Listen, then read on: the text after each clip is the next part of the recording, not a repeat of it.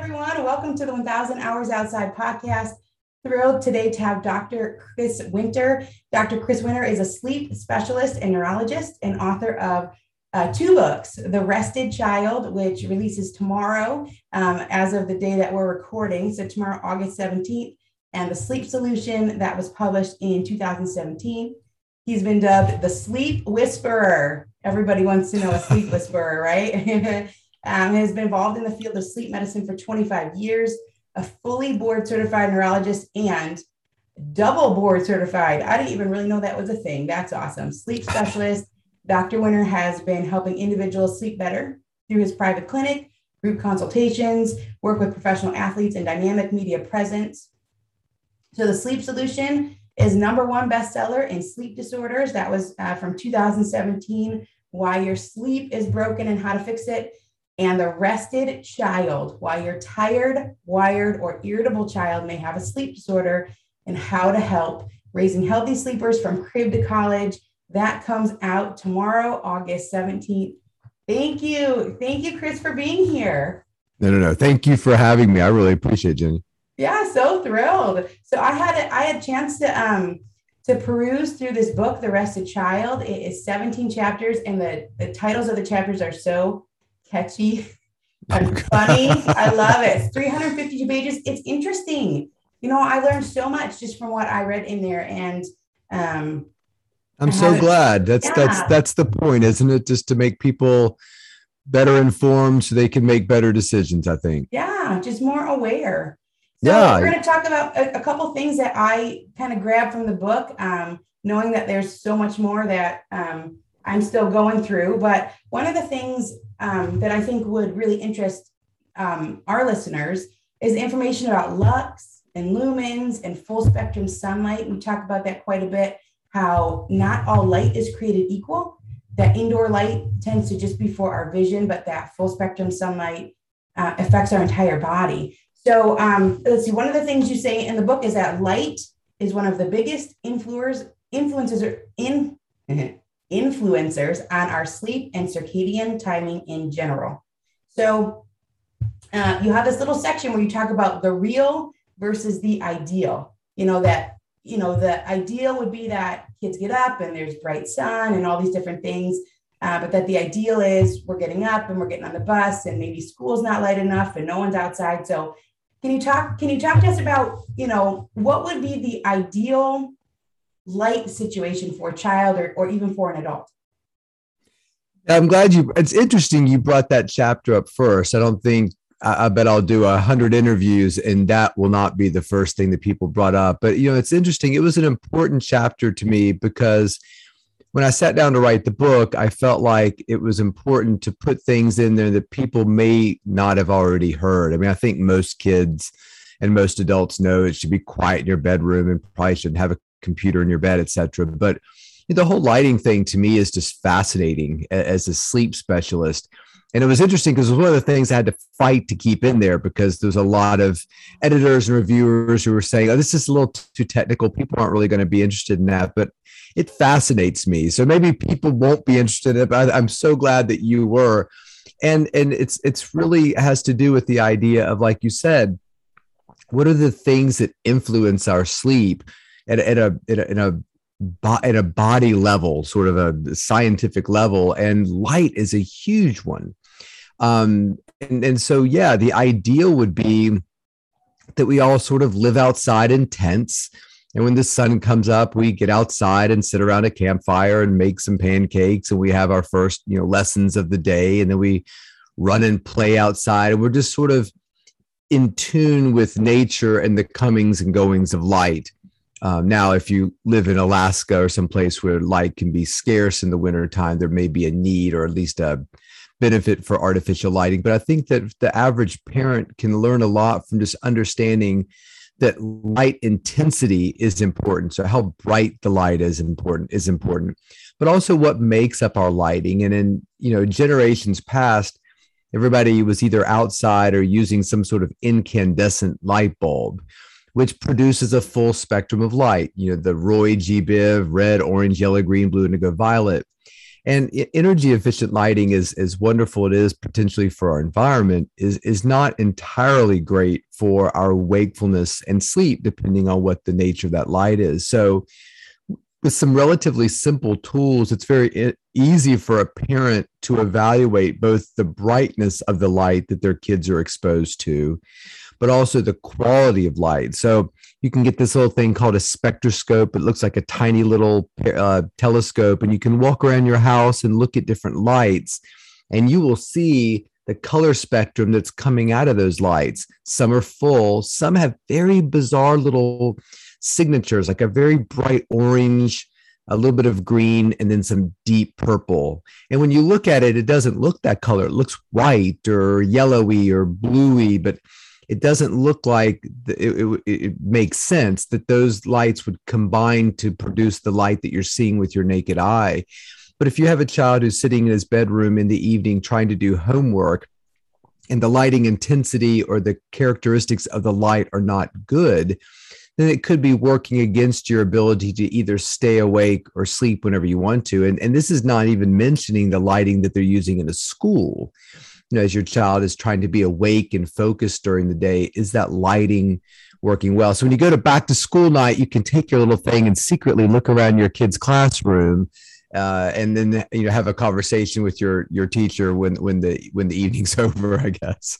I found this part fascinating, and I'm really glad that you kept it in the book because it's easy, right? I think it is as a parent to know that when you're exposed to full spectrum light, that's going to help your health and that's going to help your rhythms. And what an easy thing. So, for my childhood back in the 80s, we walked to school. It was a mile. We had morning recess, we had 2 afternoon recesses, we walked home. And I had read in a different book about how the sunlight, it guides you through the day, the colors.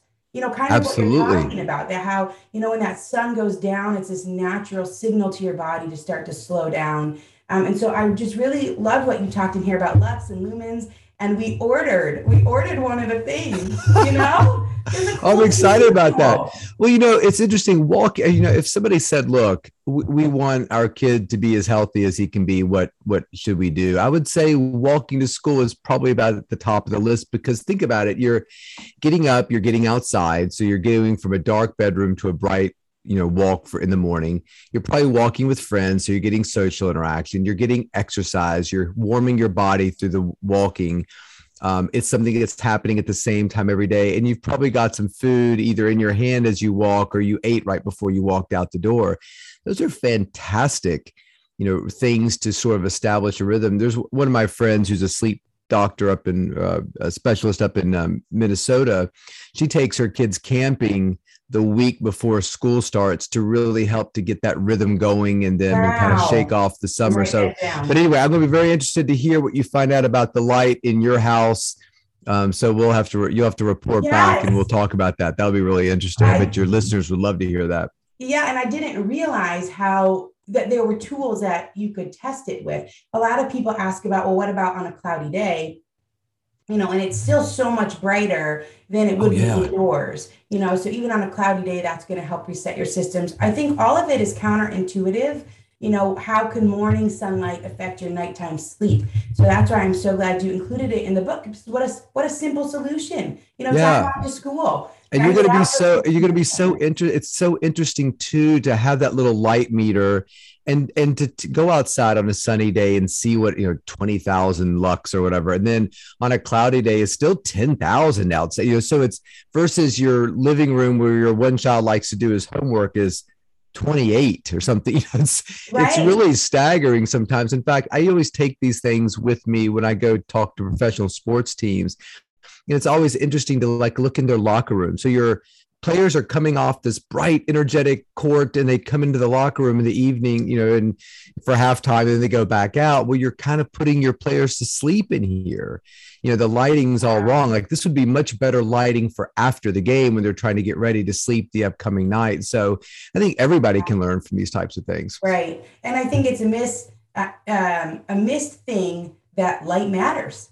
I never knew, just light is light, it's helping you see, but it really matters. I liked one of the things you said in here was that the main source of light in a child's life is not the sun. You call it the main G or the G-type main sequence star of superheated plasma. We call the sun. This is entertaining writing. I love it. But you said the main source of light often is this phone screen. And so it is something that has changed. And I think it's something really important to talk about. So I appreciate that. That's exciting. Good.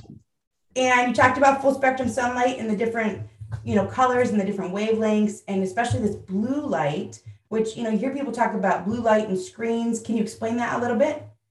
Yeah. So, talking about the intensity of the light, you can also look at the nature of what's coming out of it. And screens are dangerous because if your child is on a screen a lot, it's kind of like you said, when you were growing up, you were sort of guided by the sun. You walked to school when it was, bright outside.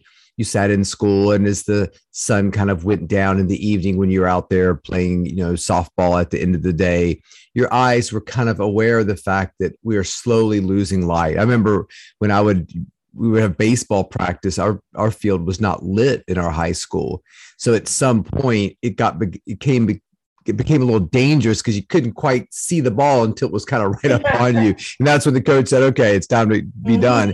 But, all of us were out there as that sunlight was slowly going away. And that's a very powerful trigger for our brains to release the chemical melatonin. And so we call it actually DLMO, dim light melatonin onset. So our brains really respond to that loss of signal. Now, if your child is not playing softball or baseball and is always on a phone, they're always getting sort of a constant amount of blue light in their face, which kind of fools their brain into thinking the day never ends, which can be really problematic for, like you said, not only just going to sleep that night, but the entire 24 hours where your brain's trying to make a schedule. It's like you're trying to make a schedule for your family, and every time you look at your watch, it says 6 p.m. Like, it's hard to kind of understand where you are in time if that watch is sort of stuck. And that's kind of what happens when individuals are constantly exposed to what their brain thinks is lunchtime sun. So it's very important to create situations where we see that rise and fall of light in our day. And sometimes if you've got kids who have to be on computers, our kids, as they got older, their assignments were on a computer, their readings were on the computer, their communications with teachers were on the computer. So it wasn't like back when we grew up, dad could just take the computer and I'm going to throw it in the lake. Or, my dad always threatened to throw items out of a window for some reason. And if he did, you'd be like, okay, well, he just threw my little Nintendo out of the window, but I've still got my books and my Catcher in the Rye copy. I can still do my homework. That's not really the case now. So you may have to do things that alter the light that your kids are seeing, like wearing blue blocking glasses or something like that, to try to help keep that rhythm established for your children. Yeah, I think that reading your book helped me to understand those blue light blockers more, and what they're doing, and then they're helping the kids with the rhythm. This episode is brought to you by BetterHelp. Question: what's the first thing you do if you had an extra hour in your day? Read a few chapters of that book, start painting that guest bedroom, tackle that pile of laundry, play a card game with your kids. A lot of us spending our lives wishing we had more time. The question is, time for what? If time was unlimited, how would you use it? The best way to squeeze that special thing into your schedule is to know what's important to you and make it a priority. If you're feeling stuck, therapy is something that can help you find what matters to you so you can do more of it. Therapy is a wonderful thing. It can help you learn positive coping skills or show you how to navigate properly setting boundaries. With BetterHelp, it's easy to get started. You just fill out a brief questionnaire to get matched with a licensed therapist. It's entirely online and designed to be convenient. If you're thinking of starting therapy, give BetterHelp a try and visit betterhelp.com/1000hours to get 10% off your first month. That's BetterHelp, HELP.com/1000hours. When the skies open up while others seek shelter, I embrace the rain. Heading to my favorite hike, the raindrops are like a soothing melody, and my Vessies ensure each step is dry and comfortable, turning a simple outing into a rather delightful experience. Whenever my kids and I are stepping into a great outdoors adventure, I love wearing Vessi's Stormburst boots to capture the beauty of springtime landscapes. Their robust style is perfect for our nature excursions, adding a little dash of elegance to our outdoor explorations. This spring, transform how you view wet weather with Vessi. Their Dymatex technology makes their shoes not just waterproof, but a stylish barrier against rain and puddles. Whether it's a sudden downpour or a planned seaside walk, Vessi shoes ensure your feet stay dry and comfortable. Embrace the essence of spring with Vessi. From chic city walks to adventurous treks, find the perfect pair for your lifestyle at vessi.com/outside and enjoy an automatic 15% off your first order upon checkout. That's VESSI.com/outside for 15% off your first order.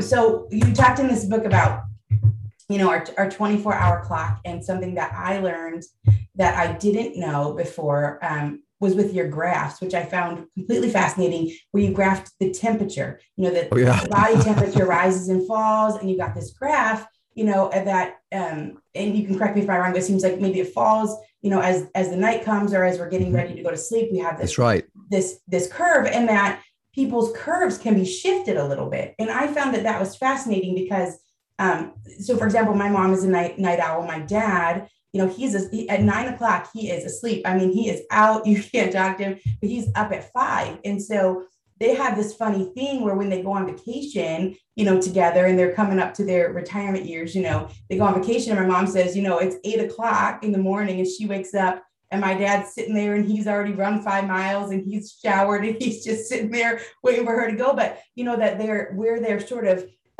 their curve falls is just slightly different. And so, what is this correlation between body temperature and sleep and this curve? And should we be trying to move it for our kids, or do we kind of just kind of take their natural habits and try and work with them? What do you think about that? Yeah. So I'm so glad. It's so interesting to talk to people who I've been around this book for so long. You kind of lose all sense of objectiveness, like what's good and what's bad. Like it just all kind of runs together.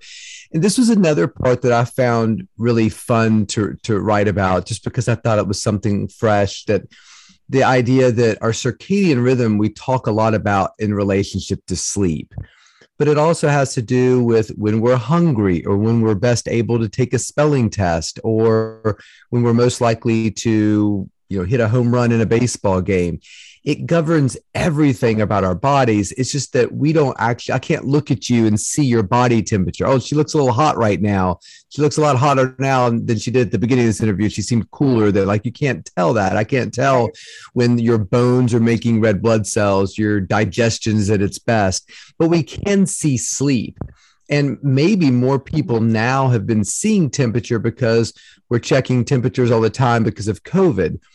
So what you're referring to is I have this little thermometer I can stick on my forehead and immediately get a reading. And so everything that circadian rhythm researchers do is generally based upon body temperature, and not the fun thermometer usually. But anyway, when I had this thermometer, I thought it'd be kind of fun to check my temperature every 15 minutes and see if my curve looks like what all the research does. And of course it does. And then it's just like you said, it tends to peak around 4 to 6 o'clock in the evening. And then it suddenly starts to kind of drop off, and we start to rise again about an hour before we wake up in general. Now, if you're a night owl, all of that kind of gets pushed later. So instead of a 4 o'clock peak, maybe it's a 7 o'clock peak. And instead of it starting to rise at 5 a.m., maybe it starts to rise at 8 a.m. or something of that nature. So I'm a night owl, and that's exactly kind of how I feel. And when I plotted my rhythm out, that's kind of what I saw. My wife, who's much more of a morning person, you can think of her temperatures as starting to fall earlier. And this is often the reason why people will fight over the thermostat at night. If you were to check in on our house at some random evening, you might see me sitting there after work, like in my underwear and dress socks. My wife's, oh God, get some clothes on for heaven's sakes. And she's, in a blanket.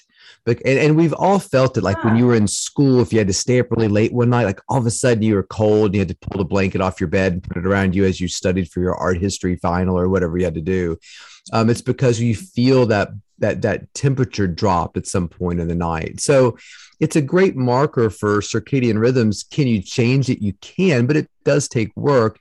But I think understanding these rhythms is really important, not so much so you know if your daughter's making her red blood cells, but really about when is she at her best or worst, because the average child is going to intellectually peak around 3 or 4 in the afternoon when school's over. So I was just hosting a show last night about kids and sleep, and somebody said, you know, what do you think about homeschooling? Is it good or bad? You know, what we've seen a lot in this pandemic.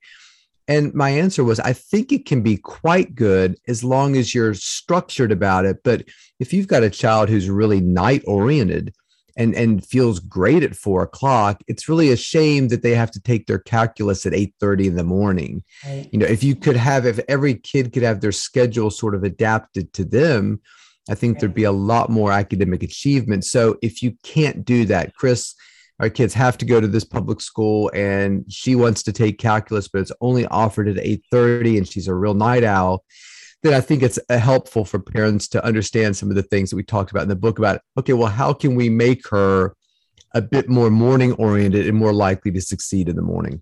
Right. And you have all sorts of easy ideas, which is get outside, get moving if you can. Go walk to school. Yeah, walk to school. Walk to school. You know, it's true. You know, when you look at kids, you know, who swim in the morning, like my son is my youngest is a rower, my oldest is a swimmer. And, you know, every morning at 5:30, he got up and swam. And nobody likes that. You know, nobody's interested in that. But schedule is intense. It is. But man, when they get to school, they are ready. They've been exercising in this brightly lit pool around other people, exercising, heating their body for 30 minutes or for 3 hours. So they're ready for first period. You have to watch out with those kids that they don't have calculus at the end of the day, because they can really slump, you know, prior to that time. So it's just trying to create healthy environments for all of our kids until they grow up and can kind of choose their own schedule if they can. If they're a nurse or something, maybe they won't be able to do that. Well, and I kind of like, to your point, then it's like, well, if you can't choose your own schedule, then here what you're offering are tips, you know, to help you adjust. And so I really love the book, you know, because it's called The Rested Child. And, you know, you think, well, this is about sleep, but it's really about life. It's also about living. And these are all really helpful things to know. And, you know, if you have more than one child, you can kind of look and you can accommodate for them and you can help them adapt, and you can, you know, if they struggle with a certain class period, you know, sometimes maybe there's a reason, or that's right. Absolutely. So I like that it gives an answer to problems maybe that are arising. We're a homeschooling family, and I know homeschooling is on the rise. So I also like what you said about that it, you know, if you are a homeschooling family, you can use that rhythm, the body rhythm, and work toward individuality there. So, you know, what a gift. And I had no idea that we peak around, you know, 3 or 4 o'clock, or depending on where you're, you know. Yeah, absolutely. And you as a parent know. And my wife's a teacher, and we talked about homeschooling our kids every year. Like, it was always a discussion. And, you know, when you look at some of the research about kids and sleep and development and all this timing, that, you know, an intelligent homeschool situation could be far better than the situation that some kids are in, where they have to get up and go to grandma's house to catch the bus because their parents have to be, you know, there's so many things that can be negative about an in-person learning. Now, the one nice thing is you do have some structure. Every day the kids do the same thing every day. So I think that in a homeschooling environment, you have to be careful about okay, we'll just do English whenever we want to today. So I think it's important to have a schedule, but your schedule might not start until 11. Or, you know, you let your kids sleep later. Yeah. The morning may be outdoor time. Right. Absolutely. Yes. You know, the schoolwork is, you know, an after lunch period, or, you know, and then it kind of goes over that part where they're in their peak. Or have your classes outside. My son did a semester of his junior year of high school in Boise, and they were often outside doing classwork or on some sort of expedition. And okay, you wake up and you cook over your fire, and then we sit in our little camp chairs and we do our AP US history outside in the sunlight. I mean, nothing could be better. Nothing's better. I remember that as a kid. I remember being in elementary school, and at the end of the year, the teacher would take out a big blanket and she'd take out the book that we were reading. I mean, those are the things I So really good. remember. It's so simple. It Just is. get And I remember outside. them too. I'm thinking about Sylvia Hendricks, my eighth grade English teacher, and she would often go out there and we would conjugate verbs. I walk, you walk, he, she, it walks, they walk. Like, we would do all these past participles. And I remember walking in the Wow. woods and doing that. It was so much fun. Isn't that amazing? I think because there's so much more sensory stimulation, Oh, those yeah. things tend to stick. I liked what you wrote in here about the pattern of our body temperature rises and falls in a predictable way, just like the tides or a sunrise and sunset. That is beautiful. That our bodies, I We are think, part of nature. We are yes, not meant to be extracted from it. It doesn't mean you can always be connected to it, but we're very tied to this. There's a reason why our body has its own intrinsic 24-hour rhythm, just like our world. They're kind of hooked together. right. So I've written down some notes in here about dopamine Yeah. because you talked about TV and video games and cell phones, and they produce this response, and that dopamine produces wakefulness and facilitates addiction. So I thought this was really interesting because, especially, I think you're talking about if kids are on these devices as they're supposed to be falling asleep, but they're promoting wakefulness and addiction. I'm imagining that this is really affecting whether or not they're rested. Yeah. I think somebody asked me, what are the biggest threats to what are the things that worry you most about kids and sleep? And I said, it's school and technology. And in terms of school, my wife's a teacher. Both of my parents were school teachers. This is not, I'm not worried about school. It's just sometimes the way things are structured runs counter what a body needs for its sleep. But the technology piece is really concerning. And like you said, dopamine is a neurotransmitter in our brain that does amazing things and has a variety of different jobs in our brain. And it's that combination of wakefulness and addiction that is sort of problematic. I mean, if you ask me, I've got 3 kids myself. What is the hardest thing about raising kids? I would say is the technology. And my oldest is 22. So it's been, they all came about at different times. I feel like she sort of escaped the worst of it. And with each successive kid, there was just more of it to be consumed. And it is a drug. I mean, and people who design apps and games will tell you we are very much in the business of manipulating your dopamine. And I've seen games that they play. This is the silliest game ever. It's so easy. Well, of course it's easy because it's easy to master, which gives you a little hit of dopamine, and you get big scores. And there's lots of interesting things that go along with it that are just it's not Atari Pong, where there actually was kind of a skill to it and very simple. It's really meant to get you coming back for the second game. I remember video games when you put a quarter in it and like the game would be over in 2 minutes. Yeah. Like, this is a really hard game. I don't know how to, but then you're like, I don't want to waste any more money on this. They don't want that anymore. They want the game to last a long time, to really embed itself in you. And so, our kids, we have a rule that phones live in the kitchen. And a lot of times, they would sneak their phones up there, or my son actually made a little pretend phone out of wood. And so he would plug the pretend phone up, but all along he had the real phone upstairs.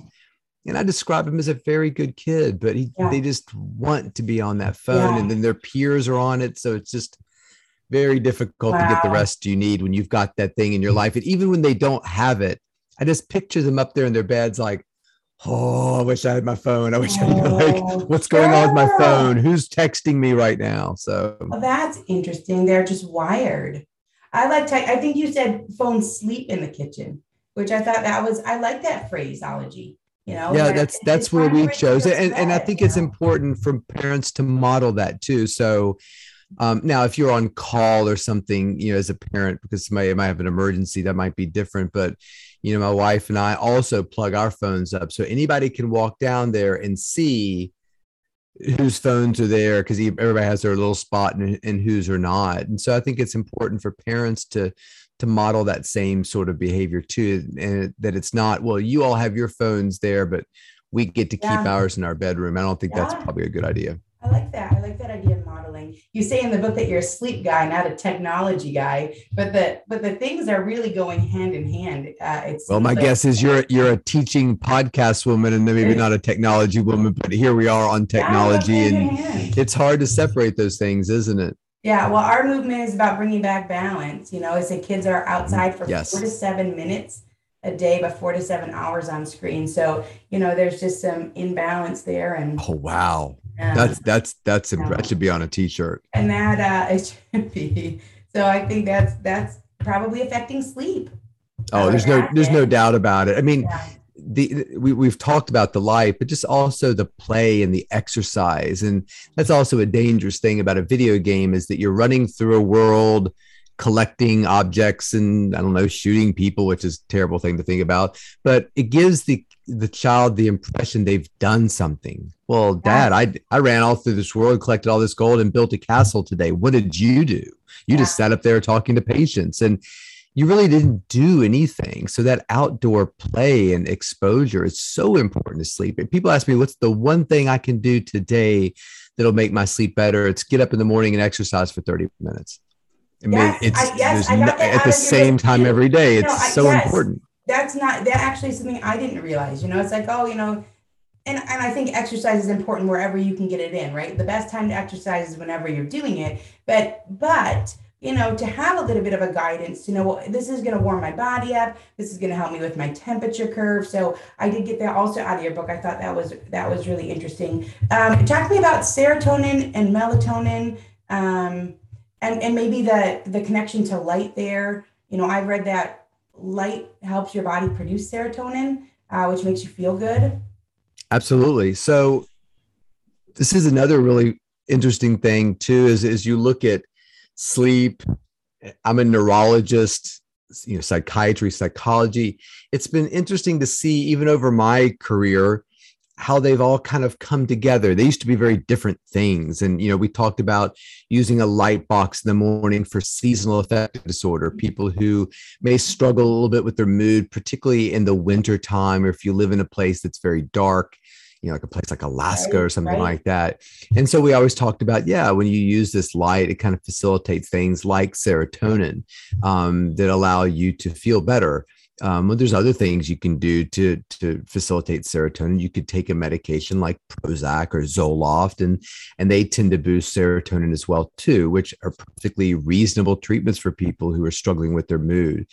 But then the real question becomes, well, what can we do intrinsically to make these things better besides light and maybe taking a medication? Well, exercise, social interactions, hobbies, relationships, intimate relationships with other people. All these things are wildly productive of serotonin, and they're all the things that people get rid of when they're struggling with their mood. Well, I've been struggling lately. I'm not being my best, and I've just kind of stopped going to the gym. And I used to love to play my guitar and paint, and I don't do that anymore. And I just don't feel as connected with my partner or what. So all of these things are important, that we understand that whatever we do to kind of move our mood in the right direction, that we really try to pull these things back into our lives, because they're sort of the generator that will keep that serotonin machine working as well as it can.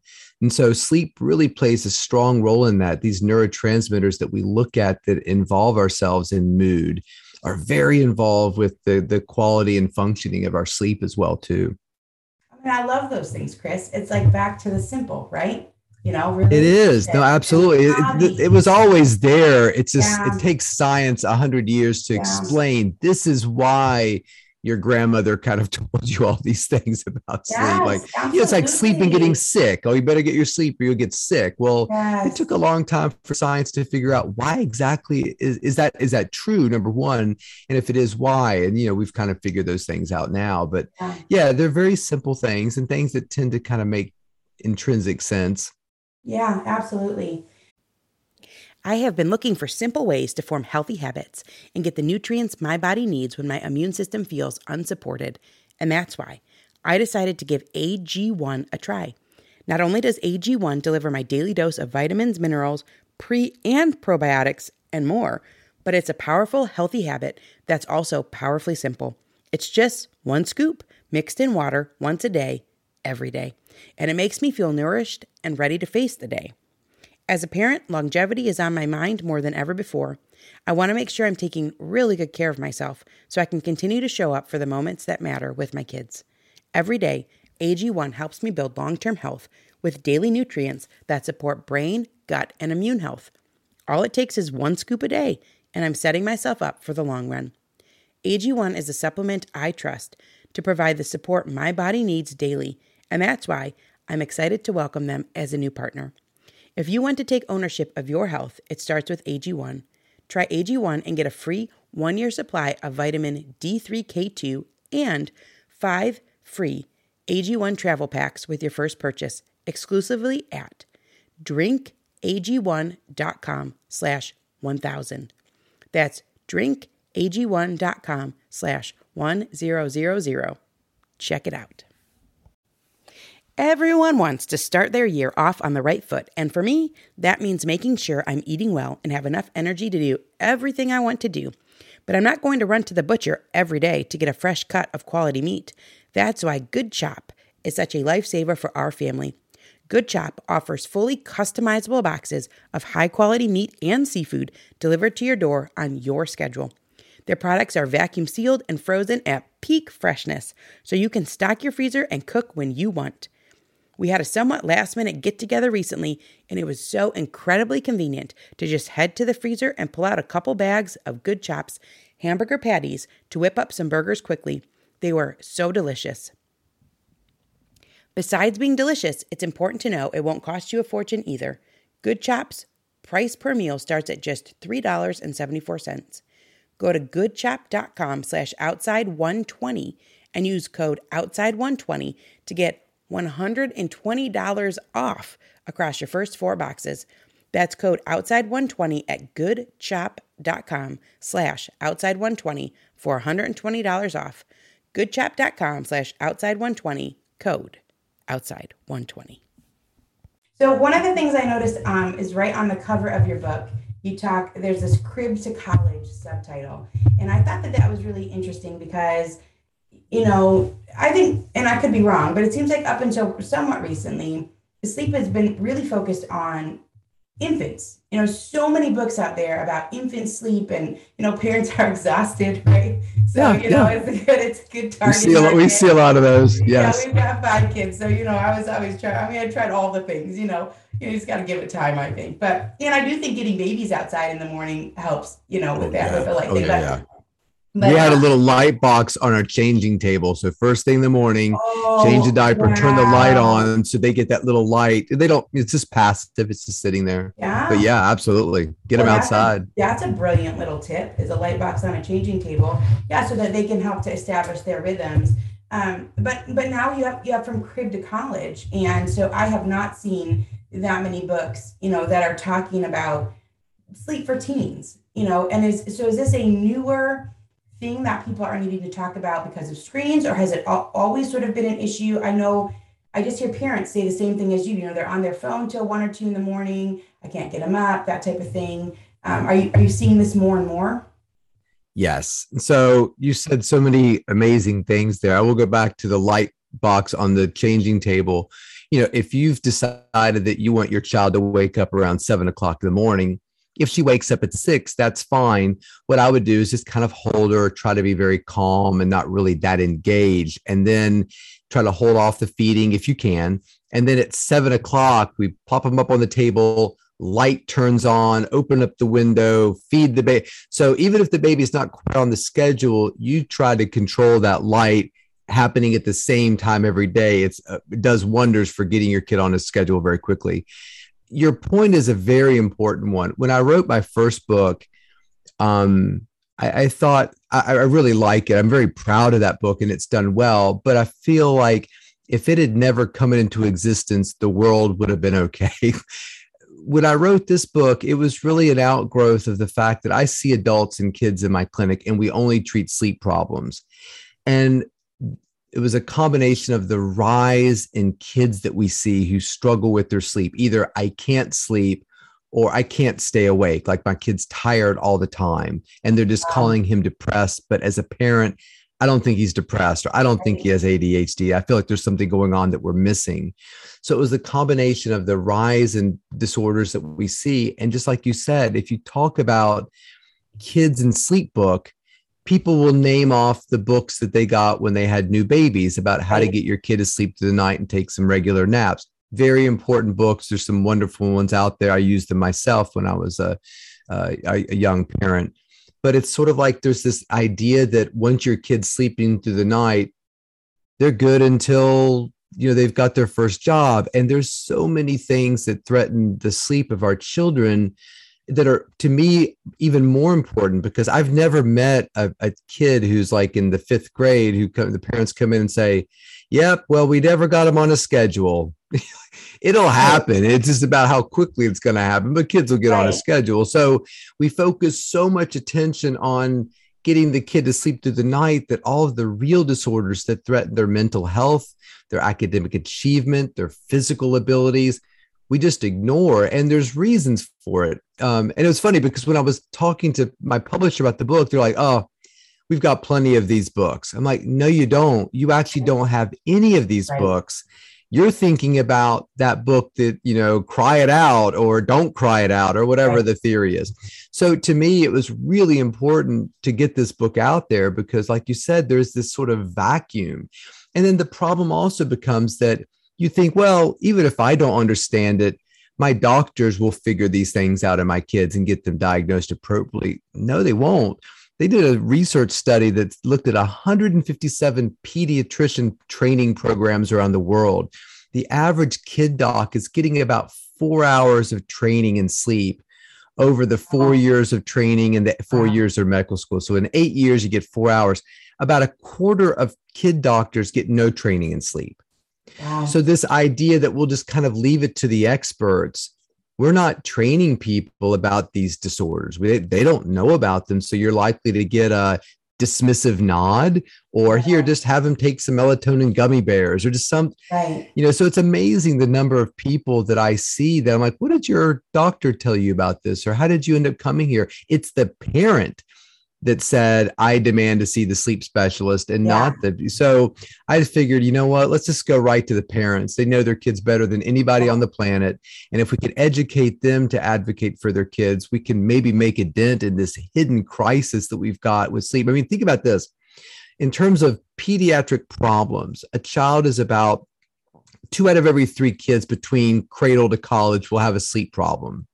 So that's 66%, right? Yeah. I mean, I know mine. So if you look at if the incidence of diabetes is not 66%, it's about 0.25%. Depression's 4%, ADHD 9%, obesity 18%, sleep disorders 66%. Even if you cut it in half and said that's too much, 30%. That's still a massive number of kids that we've got huge problems and no foundation to help fix that. And these kids are getting misdiagnosed with mental problems. And when we miss these diagnoses, they develop all kinds of issues with esteem and performance. And so it's just an awful situation. And the pandemic has definitely not made it better. Sure. Well, when you talked earlier about those things, about relationships and hobbies and outdoors and all those things that, just tend to help you have a better sense of well-being and hugs, seeing people other than your parents and having some physical connection with them. It's really interesting to see what happens when you remove all that and you live virtually. It's not healthy. Yeah. Oh, Chris, I mean, that little subtitle, it's like up in the corner. I see your book right there. It's up in the corner, right? Where it says from crib to college. That really caught my attention. And I think, it's that little trigger. It reminds you like, oh, I should be paying attention to this past the age of, 3 or 4 or 2, or whenever they start to sleep through the night, that, this is an important thing to know about, and to understand. So, I think most parents would read this and think, I see a lot of my kids in this. I mean, there's certain, the hidden epidemic of some chemical in your food. Maybe it is, but I think that, this book, when you read it, you think, wow, I've seen this in my kids, or I see this in my kids, my sister's kids, or, we all know people who are struggling with their sleep. And like I said, once you get your kids sleeping through the night, your work is just beginning, I think, as a parent. It's not over. Yeah. And I like the correlation, like you talked about, there's the chapter about depression. And I think that could be a good chapter for anyone, child or not. Oh, gosh. Or yes, absolutely. And other things as well for all of us that are maybe on our phones until late or different things. So absolutely. So I want you to know, I really enjoyed the book. I was fascinated. I learned so many things that were applicable to my own parenting, to myself. And I haven't even finished it, so I've not got like that's so exciting to hear, because you wonder if it's just like, oh, your book's not good. Oh, sure. That you wake up at 3 a.m. and think, oh gosh, what if it's terrible? So it's so nice to hear you say these things about it. I learned so much. It's fascinating. It's well written. So if people are looking to learn more about the book, learn more about you, where should they go? So I tend to be mainly active on Twitter, and my handle is Sport Sleep Doc, SportSleepDoc, just because I work with a lot of sports teams. Yeah, not a huge sports fan, but it's fun to work with an athlete and see their performance get better. So I'm on Instagram and Twitter is at Sport Sleep Doc. I have a web page. It's www.wchriswinter.com. And then, we host, I work with sleep.com, and I host 2 rooms a week on the app Clubhouse, Thursdays at 5 p.m., Sundays at 10 p.m. And it's so much fun because even though I'm the host, I get to invite sleep experts and sleep adjacent, people that I look up to from all over the world, and have them as guests on our show. So each week we do 2 topics. Yesterday we were doing kids and sleep. This Thursday we'll do something we call junk sleep. And it's a wonderful way to sit and listen as you walk your dog, or you can raise your hand and participate and ask questions. So instead of just sort of being one directional, it's almost like a little mini conference. And so we've got a really big following on there, and really they're dedicated to putting out great sleep information for people to hear. Well, that's fantastic. And they can find your book, I'm sure, on Amazon or Amazon. It will be on, I think, Audible it's soon, Barnes and Noble. You can look at the Penguin Random House site, but the easiest place to grab it's probably just Amazon. And really appreciate any feedback your listeners have about it. Absolutely. I know all of that helps. So you give a review, leave some information. Books, it is so much work, and that's a hefty book. It's 350 pages. So it is, yeah. That's probably the hardest part of writing it, is you have an editor saying, we got to cut some stuff out, Chris. It's getting too long. And so, but hopefully it's a light. I don't think that I write terribly heavy. So hopefully you'll find you're reading through it very quickly. And you feel like you get your money's worth, right? Because you get a lot of. I hope so. Yeah, I think so. I always tell my patients, like, if you buy my book and hate it, I'll figure out a way to buy it back from you, maybe. It's a great book. I hope you get your money's worth out of it. It's a great book. I was super interesting. So if there was one little quip of wisdom, actually, I feel like I'm going to fill it in, but one little quip of wisdom you could give parents, something that they could do right now, I'm kind of thinking it's the walk to school thing. I was about to say, there was a reason why your podcast was so appealing to our team, which was outside.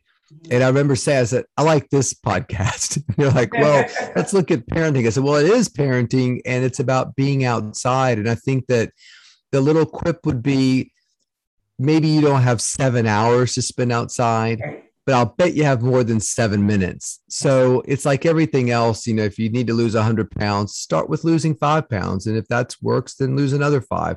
So to me, it's, can we figure out a way to spend 30 minutes outside? Yeah. Or like you said, maybe even better, just walk to school if you can do it.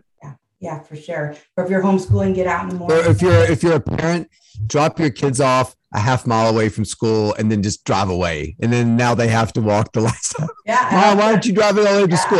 You walk the last half hour. It'll half mile will be good for you. Gives them some independence.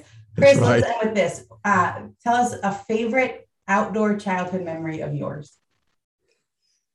So I grew up in Southwest Virginia, in Salem, Roanoke area. And my father and his brothers had a little cabin up in Green Bank, West Virginia, which is this middle of nowhere place in West Virginia where there's this big radio observatory, like all the things that listen in space for aliens and, stuff like that. So when you drive there, cell phones don't work. There's very few power lines that are above ground because they want to keep all the electrostatic resistance or interference to a minimum. So my favorite sort of outdoor memories were driving up to the cabin. We always call it the cabin or camp when we would drive up to camp.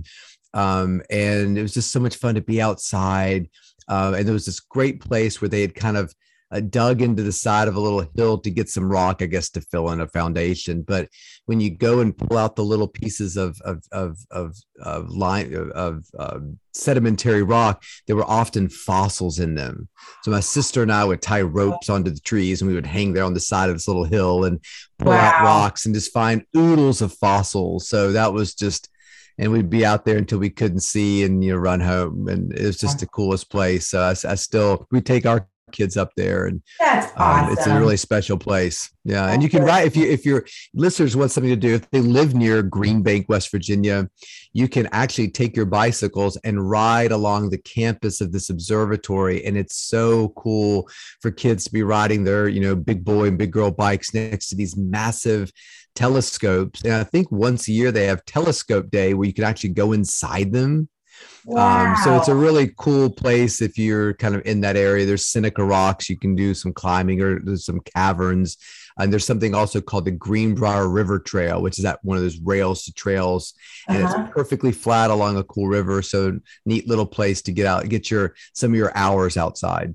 I love that. And have your body start releasing the serotonin, right? That's right. That's exactly right. Well, Chris, it was just an absolute delight and pleasure to talk to you, to read your book, to learn more about you. So everyone who's listening, you got to check it out, The Rested Child, from crib to college. You're going to be helping your kids with their sleep. And thank you so much for your time. Hey, my pleasure. You have a great day. You too. Oh, hey, everybody. It's us, Blair and Molly, your old pals from Toddler Purgatory. Two moms who are also actors, who are also creative beings, who sometimes feel stuck. And this is our new podcast, Unsticking It with Blair and Molly. What happens when your creative spark just seems to disappear? Gone. Poof. Bye. See ya. What happens when life gets in the way of your creativity instead of nourishing it? That's what happened to Molly and me. We felt like the thing that drove us creatively stopped working, and impending doom had in fact impended. Totally. So we decided to do something about it. And that was steal ideas about getting unstuck from the most creative people we can find. We talk to guests about how to break through the mucky, gluey, sticky wall that can get between you and your creativity. We hear about their journeys, their successes, their challenges, and even their bougie coffee shop orders. And we're not just talking Bob Ross type paint on paper artists here, though we talk to them too. We're talking to actors, creative directors, dancers, and people who are working hard to be their best creative selves in a world that can sometimes feel real uncreative. We all have something to teach each other, so let's steal their ideas together. Join us, won't you, as we deep dive into how to unstick ourselves from the life gunk that can get in the way of our creative freedom. Pandemics, school calendars, world events, lack of sleep. Oh, get out of their life gunk. And let's get back to your best creative self. Subscribe to Unsticking It with Blair and Molly. You're not going to want to miss an episode. Unsticking It with Blair and Molly, because sometimes life sucks. Unsticking it.